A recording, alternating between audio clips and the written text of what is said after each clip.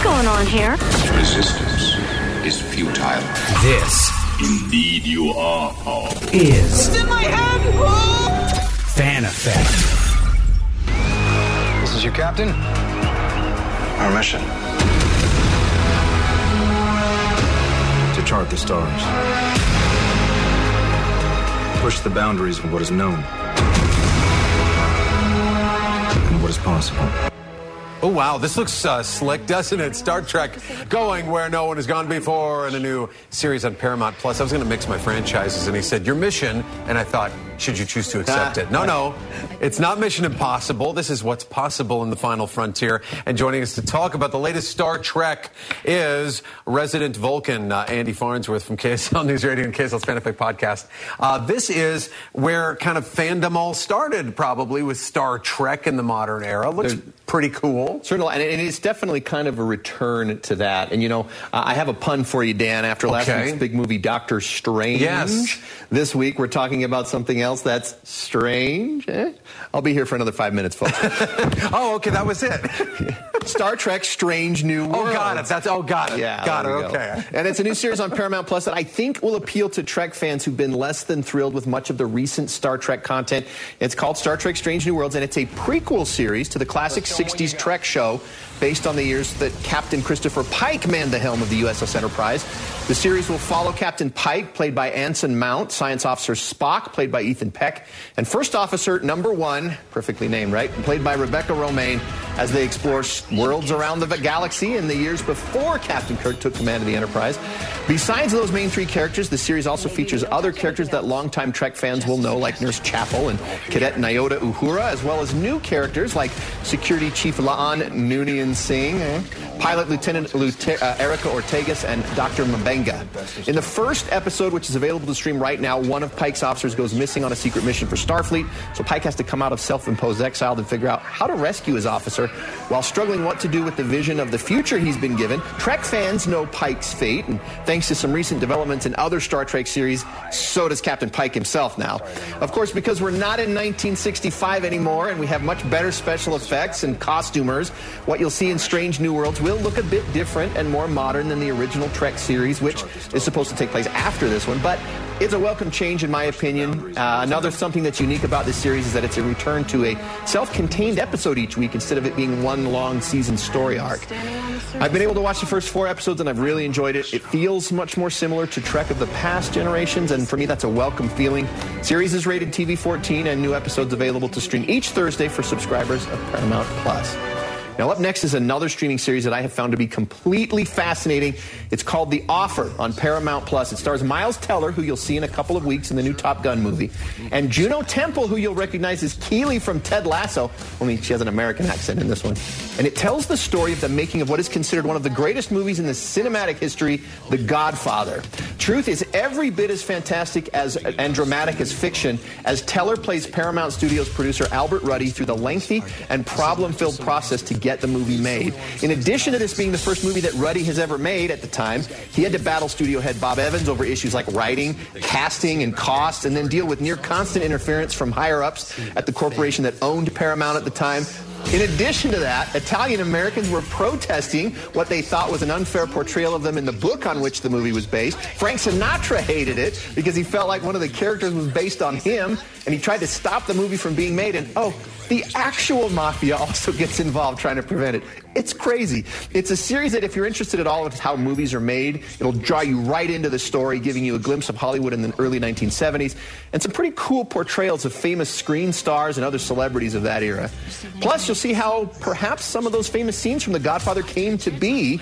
I really enjoyed it, and there's some fantastic acting in the series from Teller, Dan Fogler as Francis Ford Coppola, Giovanni Ribisi as real-life crime family head Joe Colombo, and Matthew Good as Paramount studio head Bob Evans. The show is only for mature audiences, though, fair warning.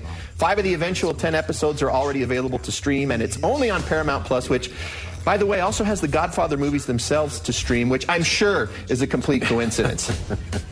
Now, staying in the truth is just as fascinating as fiction realm. We head over to Netflix for the extraordinary story of two intelligence officers, played by Colin Firth and Matthew McFadden, who changed the course of World War II, saving tens of thousands of lives and breaking Hitler's grip on Europe by recruiting the skills of the most unlikely of secret agents, an actual dead man. It's called Operation Mincemeat, and it takes place in 1943. The Allies intend to launch an all-out assault on Sicily, but there's a big problem. The Germans already know that's the plan, so to protect the invasion from massacre, the two intelligence agents dream up the most inspired and improbable disinformation strategy of the war, using an actual dead man as a secret agent to get some fake plans to Axis headquarters. It's a movie where the truth is so tense and improbable that you actually want to go on the internet during and after the movie to see if it really did happen like that. If you like historical dramatizations or Colin Firth, you should check it out. It's rated PG-13 and streaming only on Netflix. Staying with Netflix, remember when Mike Myers owned part of the 90s with Wayne's World and Austin Powers? Well, if you've been missing him and his particular style of live-action comedy, he's back in another playing multiple characters role in a show called The Pentaverate.